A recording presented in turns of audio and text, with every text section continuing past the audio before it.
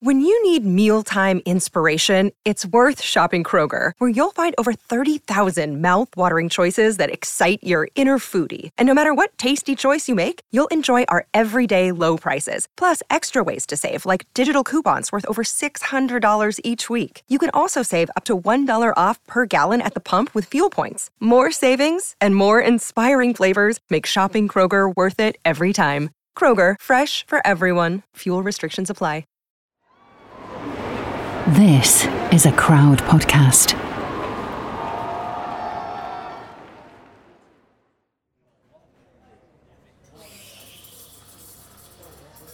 Carrie Fisher looks into a cafeteria.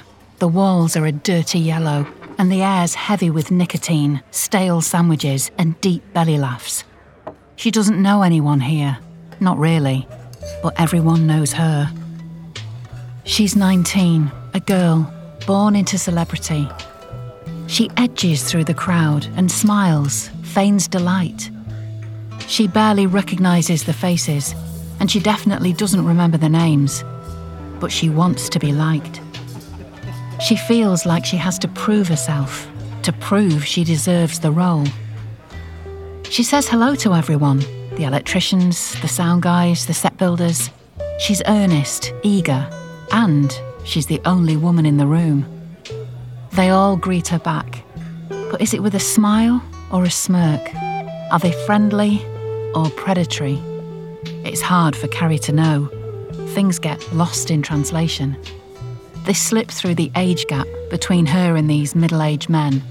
Their North London banter sounds strange to her Beverly Hills ears. They've been brought together for a birthday party, the boss's birthday party. George Lucas is turning 32. He's the director of the film they're all working on. It's a quirky little project for a cash-strapped company, a mixed-up mess of Western and science fiction. The budget's tight. Most of it's going to be filmed here in Elstree Studios. So this party's a chance to blow out, let off steam. The bar's free, the measures are generous, and the crew are getting louder and drunker. Not Carrie, though. Not at first. You see, booze does bad things for her. She gets sick quick. She stumbles and slurs. But the goading and coaxing convinces her. Come on, just one, they say. Go on, treat yourself. And Carrie wants to be liked. More than she wants to be wise. She asks for an amaretto and Coke. She gets something stronger. She tells stories, cracks jokes, laughs long and loud, and the crew laugh with her. Or at least, she thinks they do. For a while. But actually, as time goes on, are they laughing at her? Carrie's not too sure, and she's not too well either. She stumbles out a fire door and sucks in the damp air. Some guys follow. She certainly can't remember their names now. They tell her they know another place, an after party. And then she hears a voice she does recognise.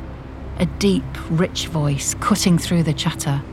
It says, Carrie's had enough. She needs to go home.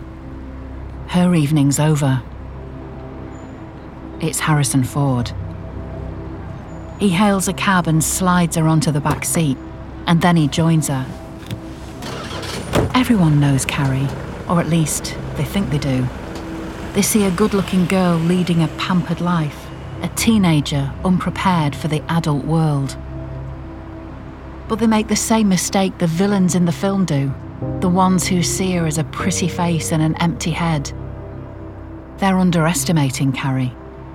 Carrie's not to be taken advantage of. Carrie won't be owned. Carrie won't be cowed. Carrie will have her say.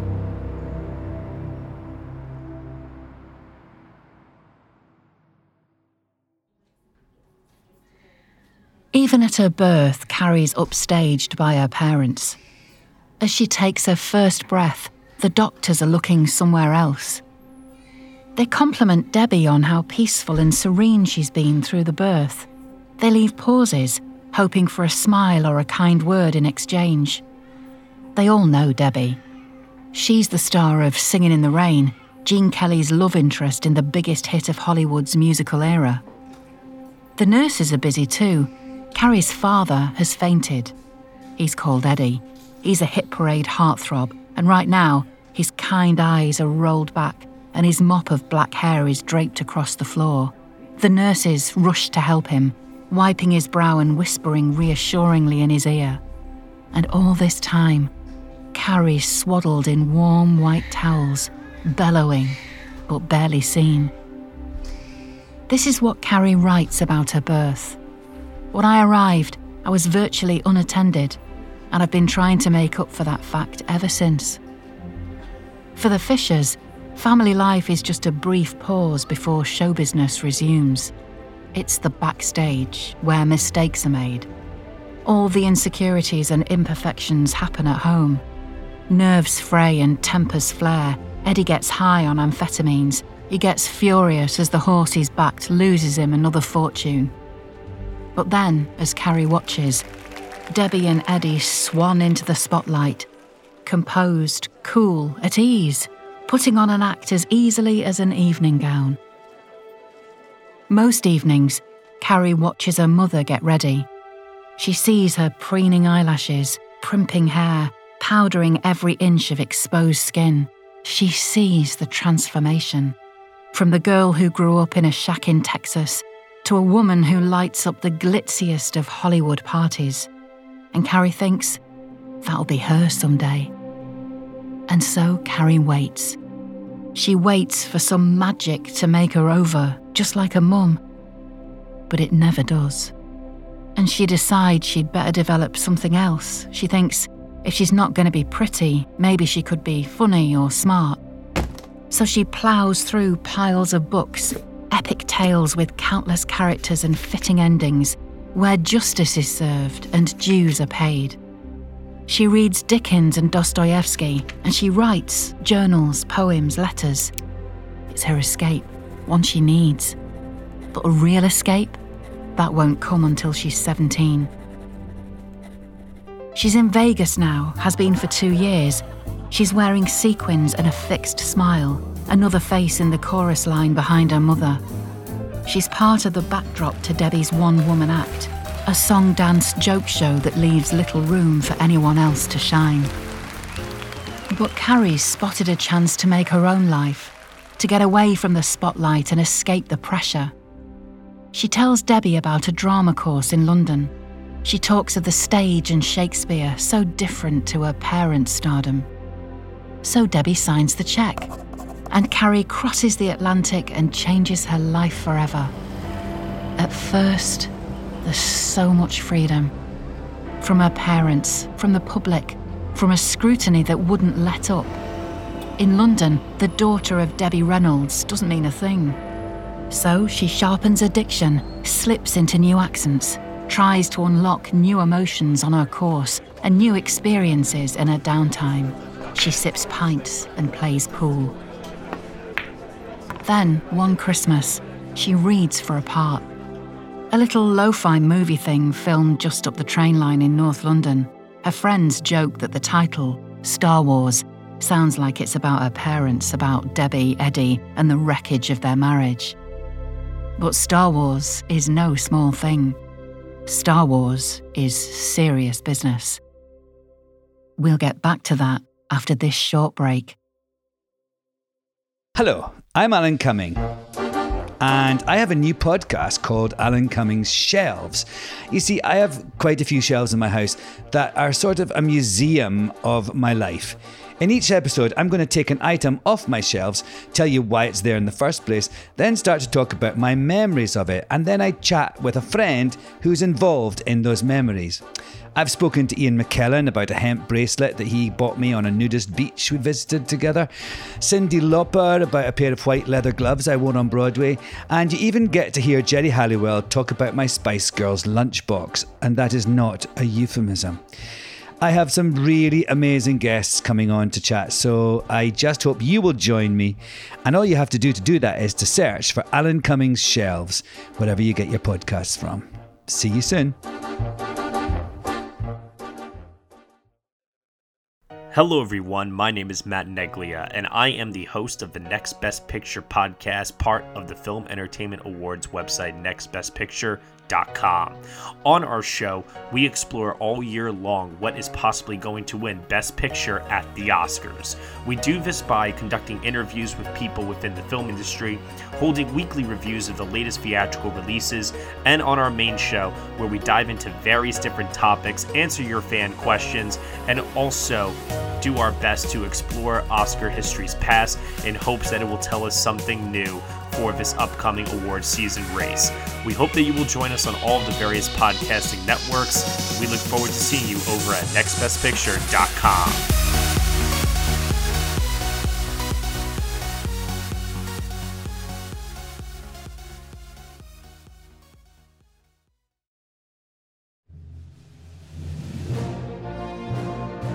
Carrie sees herself everywhere now, as a shampoo bottle, as a sweet dispenser, on a watch face, in a board game, as a figurine, everywhere.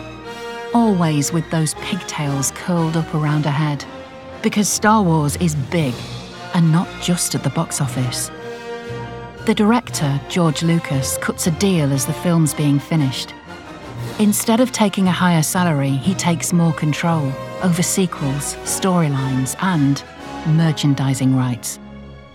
The studio thinks they've saved themselves a couple $100,000, but George is making billions. Normally, merchandising is a small studio sweetener, a little bump to the bottom line, nothing more. But George has a different vision. A Star Wars branded existence. From breakfast to bedtime, a child can take their favourite film with them. It changes Hollywood's business model. It makes him a fortune. But it makes Carrie nothing. In fact, she jokes she has to pay George every time she looks in the mirror because he cashes in on her likeness so much. Carrie sees Leia everywhere, but she never knows where she will find Carrie. Because she's split between two personalities, two polar opposites. She nicknames them. One is Rollicking Roy, a high-rolling, high-living party animal. The other is Sediment Pam. Pam sinks quietly into misery and loneliness. So it's Roy on the set of the Star Wars sequel, Empire Strikes Back. It's Roy who racks out a line of cocaine in an underground bunker on a faraway ice planet. It's Roy who sniffs long and deep and spits out thoughts as fast as her mind can generate them. And it's Roy who books airplane tickets on a whim, buys designer clothes in every colour and sleeps with a different man every night. That's Roy. But then Pam can seize the wheel, and when she does, she sends Carrie into slow motion. Suddenly, everything feels insurmountable. Her energy leaks away, her insecurities yawn wide. Days stretch out endless and useless before her. Pam, Carrie explains, stands for piss and moan. And when a depressive episode hits, Carrie can't do much else. She tweaks her mood with drugs, the legal and illicit stuff. She pops up to 30 prescription painkillers a day to dampen down the barrage of thoughts and urges, and she takes LSD for the same reason. When she's high on acid, that internal monologue spirals into shapes and colours. Carrie has hallucinations instead of regrets, and that's slightly better. She barrels through life, burns through relationships. That teenage affair with Harrison Ford, the one that starts in the back of that London cab, it's long over. Now she dates, marries, divorces, and dates again singer-songwriter Paul Simon. A doomed dive of a relationship, their mutual addictions eventually breaking apart the bonds. Carrie's getting a reputation, on screen and off. She struggles to escape Leia. A role like that marks you, and some days she struggles to get up at all. But quietly, in the down moments and the manic ones as well, she writes. The desire's still there. As a teenager, it was an escape from Debbie, Eddie, and the swirl of celebrity. And now it exerts control. It sorts the madness of her inner life and outer existence. It's a record of the drugs that support her 1 minute and swipe the rug from under her the next. And it's also brilliant. There's no sheen, no filter, no platitudes. She's brutally honest and bracingly funny. She punctures egos and reveals her own weaknesses. It's stylish and clever. And for those unable to see beyond the innocent teenager or the space princess, it's totally unexpected. Her debut novel? It's a bestseller from out the blue. It's the tale of an actress who's a recovering addict and her relationship with her disapproving mother. Carrie doesn't bother to hide that it's based on her. And she shares more. She shares her mental health diagnosis, that she's got bipolar disorder. She puts it out there, when there is a very unfriendly place, an era when weakness is exploited, greed is good, and sharing stories of mental health just isn't done. But Carrie speaks about it without shame and with humour, as something that's happening to her but could just as easily happen to you.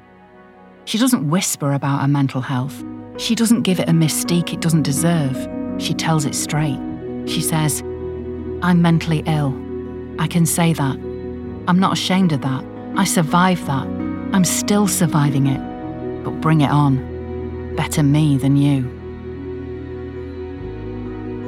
There's something Harrison says to Carrie back in 1976 at the end of their affair, when she's heading for her next adventure and he's going back to his wife and family life. Carrie says something self-deprecating about her lack of education, her lack of life experience. Harrison fixes her with a look and says, "You think you're less than you are. You're a smart hick. You have the eyes of a doe and the balls of a samurai." After their 3 months together, he knows not to underestimate her anymore.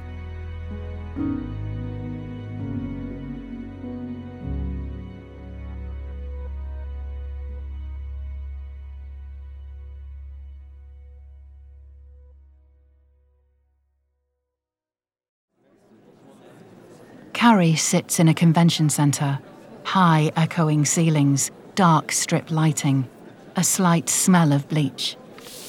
In front of her is a pile of photos. They're all the same, her, 30 years before. The white billowy dress, a black laser pistol slung over her shoulder, and her hair wrapped over her ears. Always the hair. In front of her is a queue of expectant faces, and in her hand is a black marker pen. Carrie was paid well for Star Wars, but she was paid once. None of the fringe benefits or rolling royalties that George Lucas got. And she burned through that money a long time ago too. So she cashes in the slow way, at meet and greets, picture by signed picture, selfie by forced selfie, conference hall by conference hall, around America, around the world. Carrie says goodbye to another happy customer and looks up for her next. She locks eyes with a small girl, one who was drawn to Star Wars later, a new generation of fans hooked by a 21st century trend for rebooting old classics. The little girl is dressed in a white loose dress. She has little buns pinned to her own hair, and she's in tears. She turns to her mother, and this is what she shouts through sobs. "I don't want the old one." Carrie smiles with grace and makes a mental note. It'll be a good anecdote for a book. When she appears in a new Star Wars film, 38 years after her first, people seem surprised her hair's grey and her figure's fuller. But Carrie doesn't float through decades like Hollywood demands. She won't stay untouched by time, nipped tucked with the creases filled and the fat sucked out. Carrie's life is too messy, too busy, too grounded for that. She shakes off slurs on social media. She tells them what she sees in the mirror, what she sees from 40 years in the industry. "My body is my brain bag," she says. "It hauls me around to those places and in front of faces where there's something to say or see. Youth and beauty are not accomplishments. They're the temporary happy byproducts of time or DNA. Don't hold your breath for either.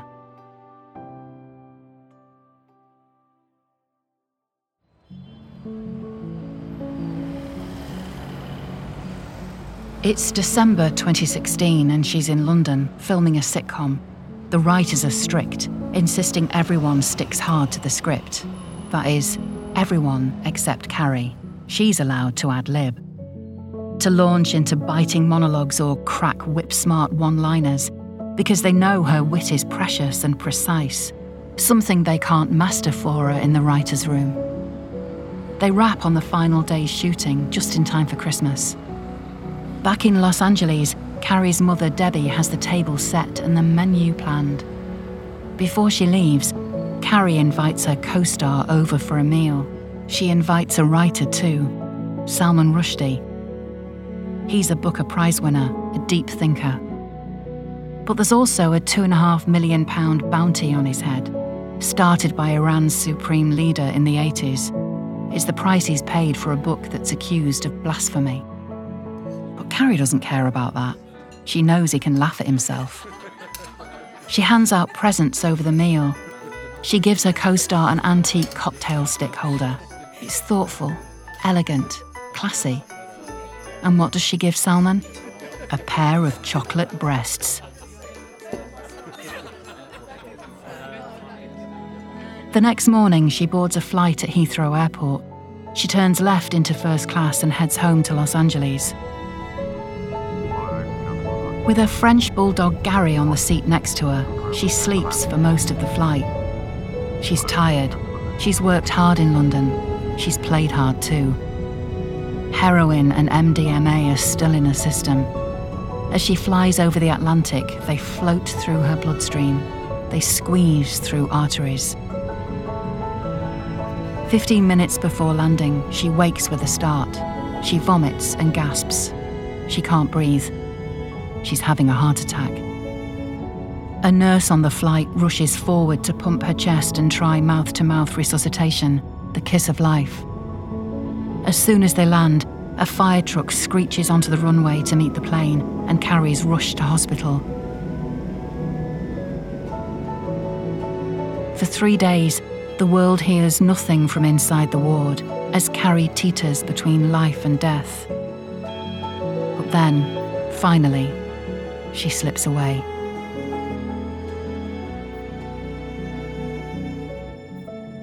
Across town, a table's laid. It has been for weeks. Sparkling silver cutlery, stark white plates, wine glasses. It's ready for Christmas. A party with 3 generations and all the trimmings.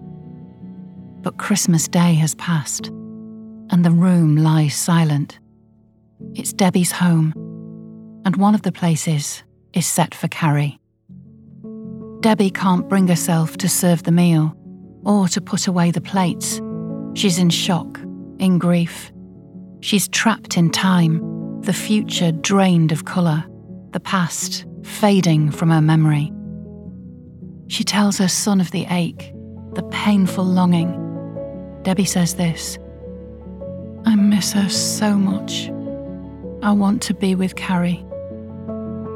And just a few hours later, her body follows where her mind points. Debbie suffers a stroke. She dies, aged 84, just a day after her daughter.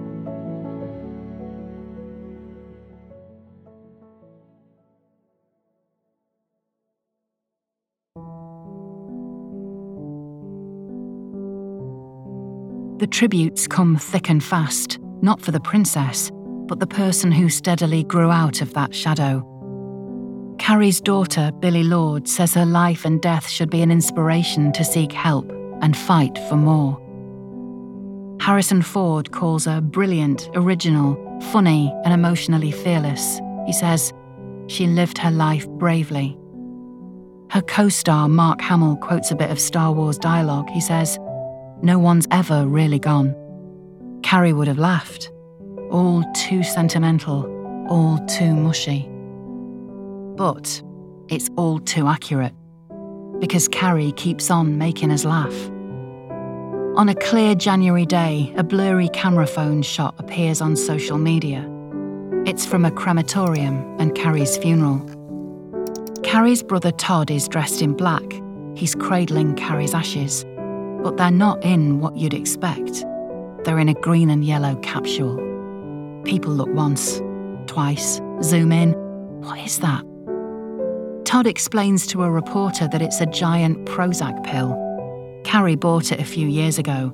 He says she loved it. They couldn't find anything else appropriate to put her in. Carrie'd like it. And Carrie keeps making us think too. A couple of weeks later, the day after President Trump's inauguration, nearly 500,000 people march on Washington. Another 4 million are doing the same thing across the United States, more around the world. It's the first Women's March. There are signs, homemade, from the heart. Ones that tickle a funny bone while landing a punch right on the chin. And there's one that keeps cropping up. They're all a bit different. Some are drawn by hand, some are repurposed out of an old poster. Some are covered in angry scrawls, others in playful bubble writing. But the image is always the same. It's Carrie. It's Leia. The white dress, the hair, and the same phrase. A woman's place is in the resistance.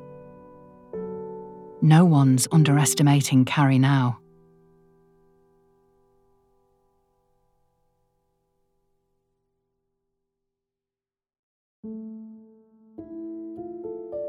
This episode of Death of a Film Star was written by Mike Henson and performed by me, Emma Clark. It was edited by Charlie Frost. For research, we read from Carrie Fisher's excellent books, Wishful Drinking and The Princess Diarist, as well as Sheila Weller's Carrie Fisher, A Life on the Edge. We also read from the archives of Los Angeles Magazine, National Geographic, The Guardian, and the LA Times. The music we used is from our partners BMG Production Music. If you want another podcast to listen to, try our episodes about Heath Ledger or Brittany Murphy. Thanks for listening.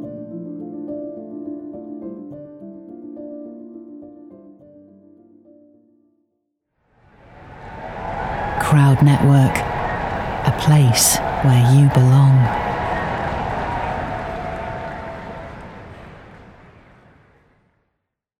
Hey there! I'm Hannah. And I'm Audrey. We are a sister filmmaking duo and co-hosts of Sleepover Cinema, our show where we analyze the films that created the collective unconscious of the girls, gays, and theys of the late 90s and early 2000s. Princess Diaries, The Cheetah Girls, Aquamarine, Cinderella, the one starring Brandy. We haven't stopped thinking about these movies since we first saw them, and we want you to rewatch them and review them with us. Are these movies as bad as critics would have us believe? Do we even care if they are? We are always unpacking that very question on Sleepover Cinema. Check out Sleepover Cinema wherever you get your podcasts or at evergreenpodcasts.com. See you soon.